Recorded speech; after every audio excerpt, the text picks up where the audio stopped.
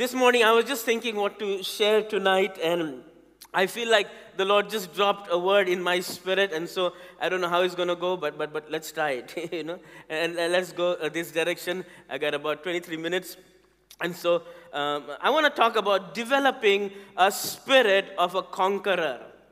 Developing a spirit of a conqueror, because God has called you and me to live in the place of victory all the time. Amen. To live in the place of victory all the time. It doesn't matter what's happening around us. We always live life from the position of victory in our life. That you and me, the Bible says that we are more than conquerors through Christ Jesus. Amen. And so it doesn't matter what's happening in and around us. We live in that place because that's what God's word and God's plan for our lives outlines to us. The Bible says in the book of Ephesians, and I think they might have some slides. In the Ephesians chapter number 5, I like this word, especially in the Amplified. It says this, look carefully then how you walk. And I like each one of these words in the Amplified. It says, live purposefully, worthily, accurately. Do those words describe your life? That you are living life with purpose. That you're really worth your salt. That there is really an alignment to what you're doing, to what God has for your life. Or are you just surviving? It says this not as unwise and witless, but as wise, sensible, intelligent. Come on, look at your neighbor for a moment. Say, neighbor, you're very intelligent. I know for some of you it was a faith statement. Come on, look at your other neighbor, your second choice. Come on, look at your other neighbor. Hey, neighbor, smile. You look better that way. And so God has called us to live life purposefully, amen? Worthily, accurately.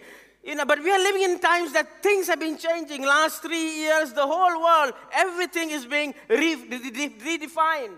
There is no longer what we call a landscape, something solid that we can walk on, something that we know. And so I use another word called seascape, not landscape, but seascape. And for those that are in that industry, you would know what I'm talking about. Why? Because this seascape is kind of like the boat on a ship in the water. Everything is constantly changing. Everything happens at a very fast pace. Everything, you find yourself in new places all the time. You can't really plan stuff. All you got to do is listen. There has to be security in your life that, hey, I am doing what I'm supposed to be doing or what God has called me to do. You have to have that confidence. I want to look at a story in the Bible, and it's a story in the book of Judges. Judges is an interesting portion of scripture because what you find in the book of Judges is there is a cycle of defeat. These children of Israel that are there, they do something wrong, they sin. And then after they sin, they pay the price for their sin. And some of them 5 years, 10 years, some are like good Christians, they can wait a long time and suffer a long time before they pray. Some waited 30 years and then they would cry out to God. And when they cry out to God, God would hear them. God would raise up a deliverer, answer them. And then there's a silence period. Everything is like boring. And so since it's boring, they sin again. Again, they pay for their sin. Again, God raises up somebody. Again, there is silence. Again, everything seems boring. Again, they sin. It's amazing how much boredom last 2 years being locked up can do. It's amazing how much boredom can push you off of where you're supposed to be.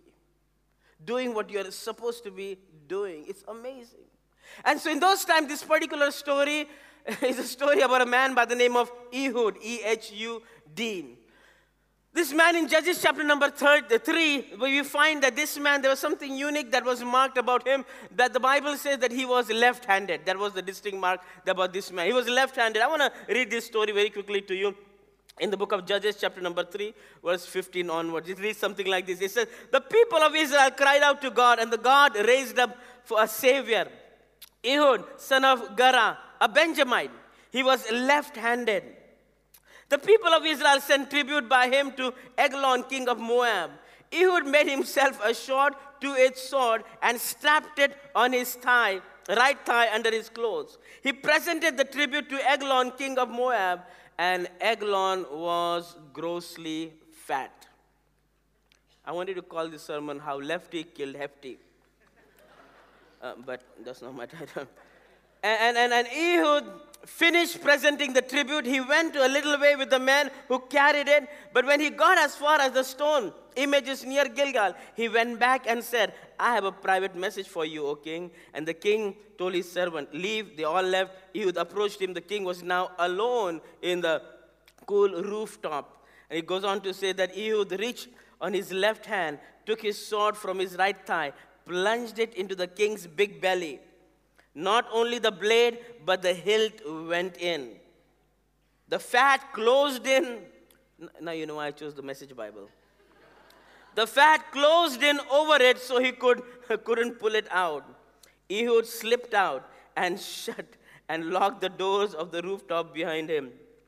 When the servants came, they saw with surprise that the doors of the rooftop room were locked. They said, he's probably relieving himself in the restroom. It's an interesting story because all throughout the book of Judges, God uses different people. And the problem with the Bible that I have is God uses people who I would have never picked. I would have never got these guys. But how many of you are glad that I'm not picking? It's God who's calling us. It's God who looks at something that we can't see within ourselves and prepares us for what He has for our lives. The Bible says that this man Ehud, God raised him up for this time because of the cry of the children of Israel and raised him up as a deliverer. He was a conqueror. He was a person who God used to bring deliverance to the children of Israel. And so this morning as I was preparing this message, I just felt like I wanted to say 5-6 things very quickly to you regarding developing a spirit of a conqueror from the life of Ehud. Why? Because I believe there are some basic principles that you and me, we need to be reminded of as God works on our life, brings our life in accuracy to what He has for us. And so, because of time, I want to go very fast. And I want to just give you 5-6 things very quickly regarding Ehud. Okay? What can we learn? What is God saying to us from the life of Ehud? Number one, if you're going to develop a spirit of a conqueror, if you're going to be victorious, if you're going to be a warrior, if you're going to be somebody that lives in the place of victory, number one, you must develop a sense of self-worth. You must develop a sense of self-worth. The Bible says the name Ehud means my life shall glorify God. It means, hey, I shall glorify God. His name, he said, you know what? Hey, my name means I shall praise God. I shall glorify God. I am going to live up to my name. I am going to live up to my name. You know, all throughout the Bible, one of the things that we find is this, that God could not use anybody unless they came to the reality of who they see themselves as in the way that God sees them as. Until that revelation came, they could not be used. Why? Because all throughout the Bible, we find people changing names. We find God changing names. For example, the woman was in pain when they delivered a child. And she named him Jabez. Why? Because she said, because I had pain, I'm going to transfer it to my child. There are a lot of people, they'll give you an identity based on their experience.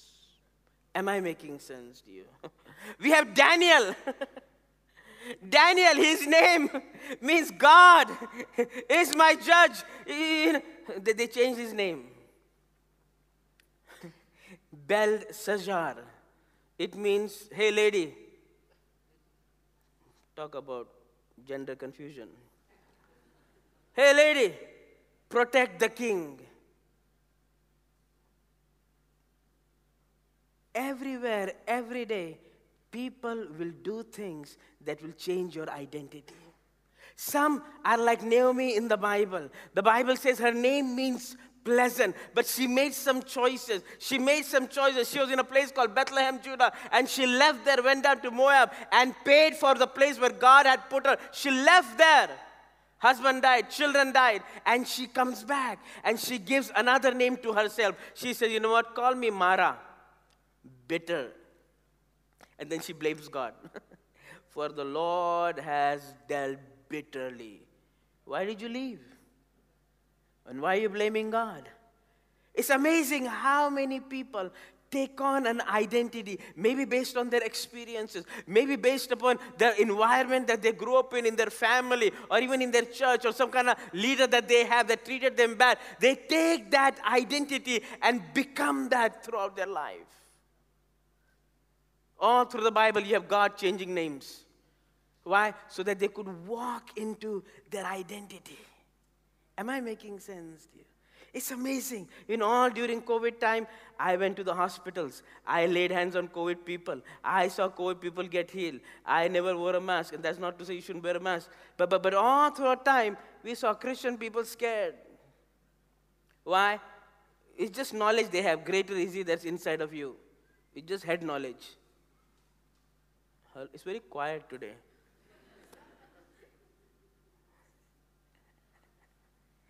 There has to be something inside of your life that you realize that you need to be awakened and come alive to who you are. And the problem with the church world, with COVID has really made us realize that we have built nothing.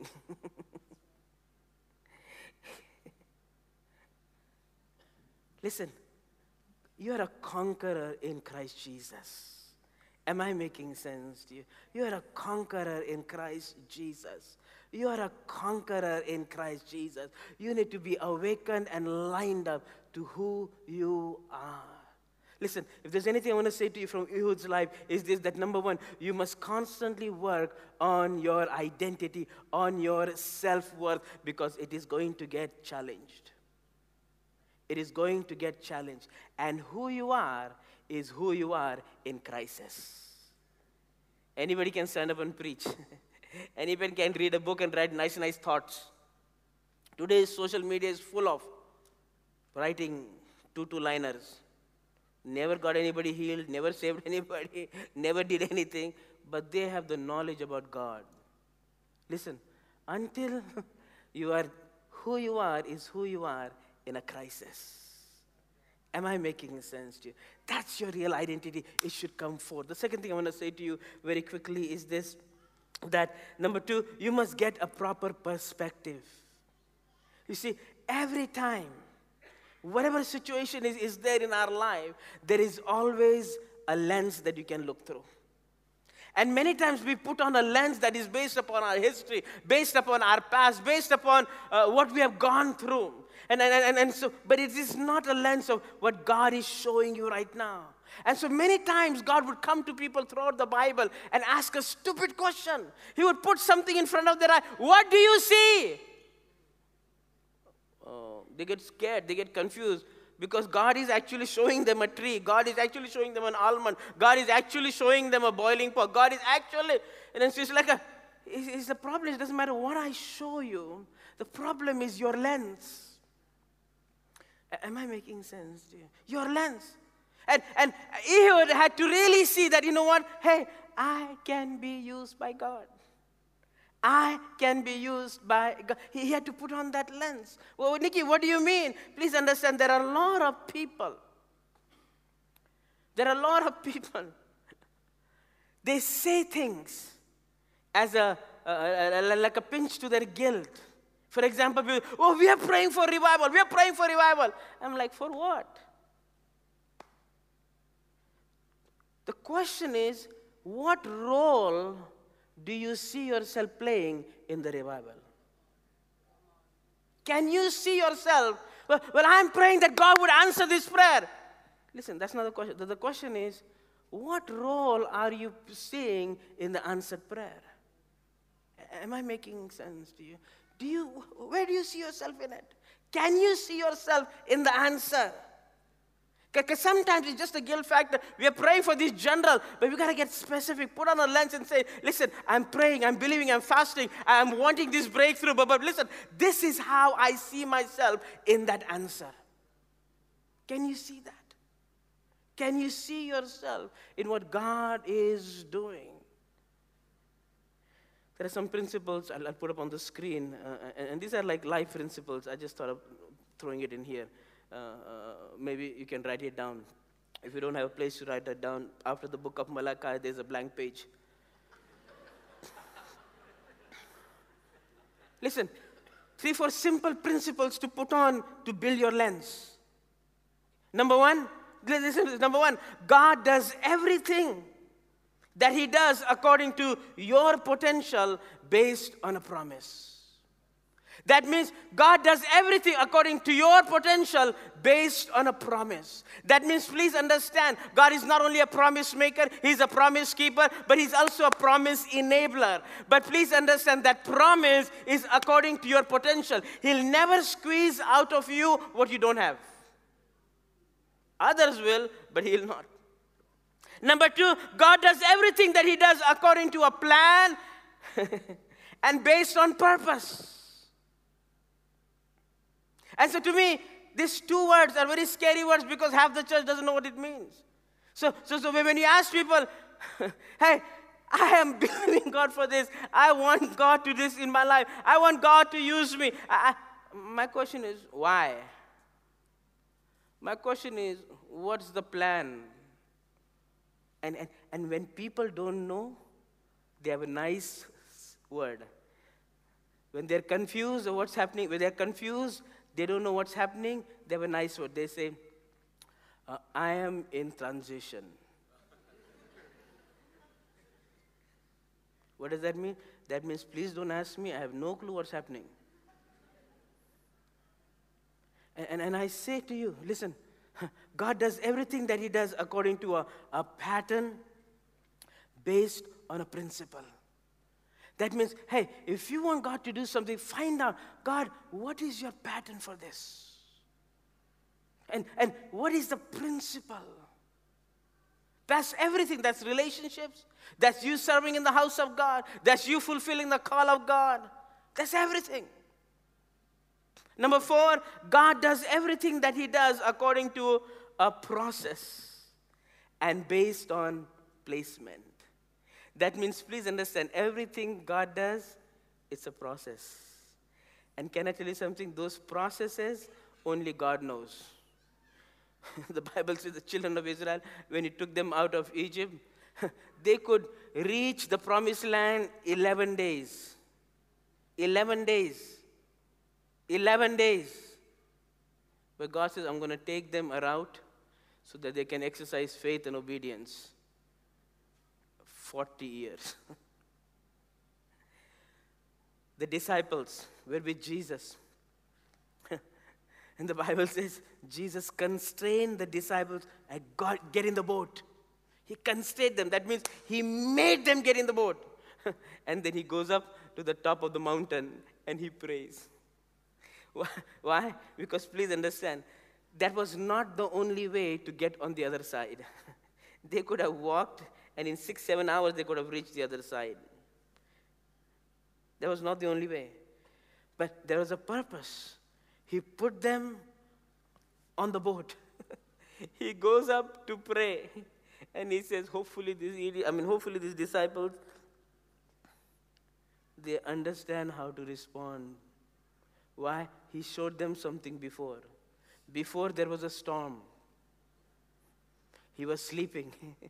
He got up and He rebuked the storm. And this time He said, there's a better way, Baba, please understand. I'm taking them purposely through this way. Why? Because they need to understand it's a process. In process, I am training.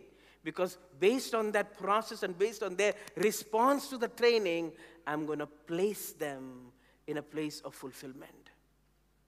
A lot of people have great calling, great vision, great dream. There are more prophecies than there are pages in the Bible.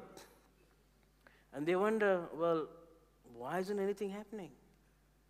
Because you're not following the process. And you're not realizing the process is what decides the placement.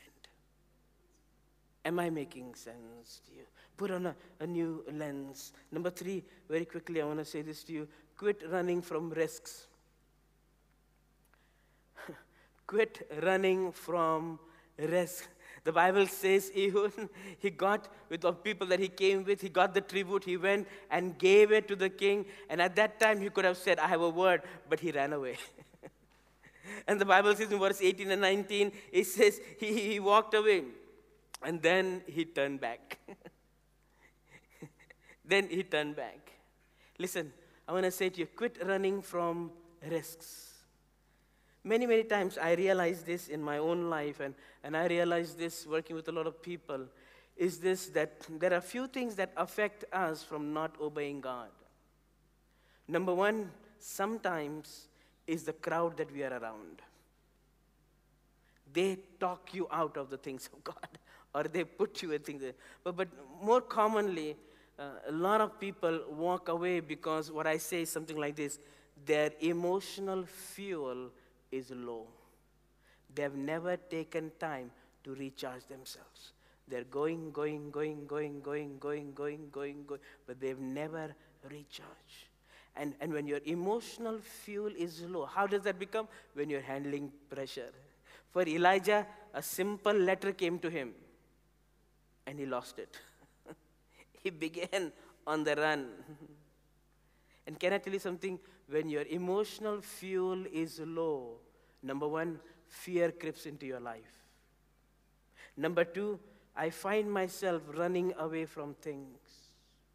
Number 3, I start backing out of my commitments in relationships. Number 4, I make foolish decisions impulsively. Why? Because my emotional fuel is low. Number 5, I push myself past my physical limits. Number 6, my work seems pointless. I complain that I want to quit and give up. I feel isolated and attacked. I compare myself to others and feel bad about me. I think death might bring relief. It's amazing. Moses prayed, Elijah prayed. How many people prayed? Lord, just kill me. Just kill me. Why? Because their emotional fuel is low.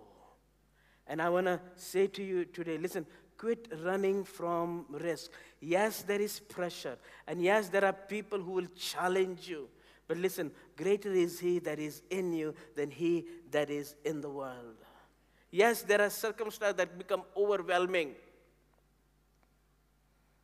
But listen, that's why you are a believer. That's why you are different from the world. That's why your response is different from the world's response. Why? Because you got the Word of God. Why? Because you got the Holy Spirit. Why? You got the covenant of God. You got the blood of Jesus. You got the name of Jesus. I mean, you got so many tools. Quit running from risk. Let me just do one more thing and I'll kind of close with this. Is this that number 4, you must reprogram your mind. You must reprogram your mind.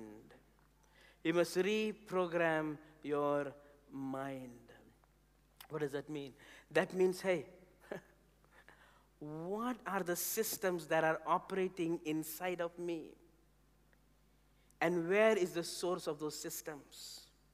Because a lot of time we respond to things based upon what we hear happen to others. We hear, sometimes some people, you just hear their story. Just you, nothing's happening to you. You hear their story and you take 2 Panadol. Why? Because it's overwhelming. Am I making sense to you? It's overwhelming. And I want to say, you must reprogram your mind. You must realize that, hey, listen, doesn't matter what's happening around.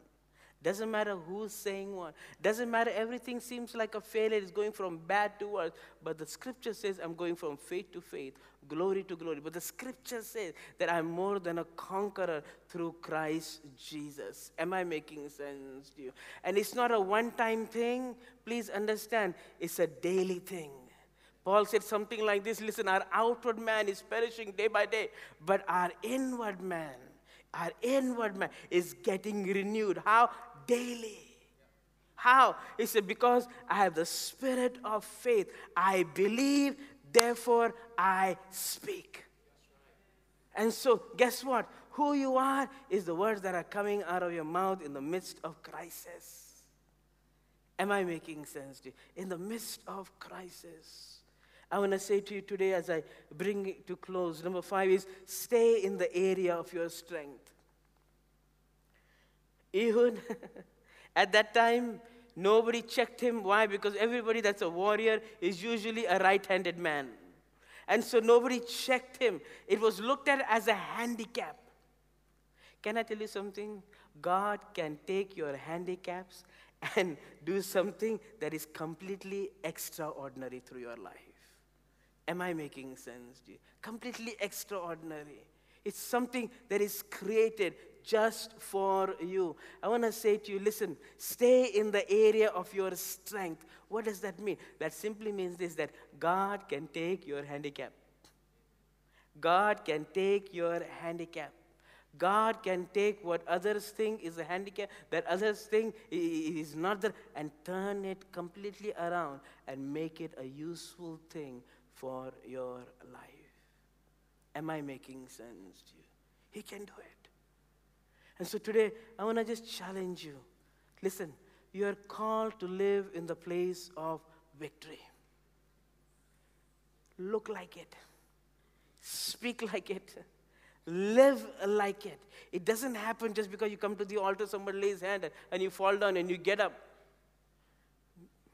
It happens daily, making decisions that are in the scripture and say, God, I know this is what you're saying. I know this is what's happening. I know this is where I am. Help me to line up. The Bible says in Ephesians, it says, listen, be careful how you walk. Live purposefully, live accurately, and live worthily.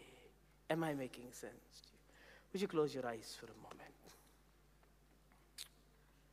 Father, I thank you for your goodness. I thank you, Lord, for your mercy. I thank you, Lord, for the power of your word. And today, Lord, what I cannot do, that you do by your Holy Spirit, that you would strengthen, that you would encourage, that you would lift up every head in this place. Every sense of discouragement, every sense of depression, every sense of hopelessness, that you would lift it up, I pray, God. Because you are the lifter of our head. And today I pray that every person walk out of this place with their head lifted high, because they are a conqueror in Christ Jesus. And no sickness, no disease, no virus, no economic situation, nothing can come nigh what the Word of God says in who we are. We bless you.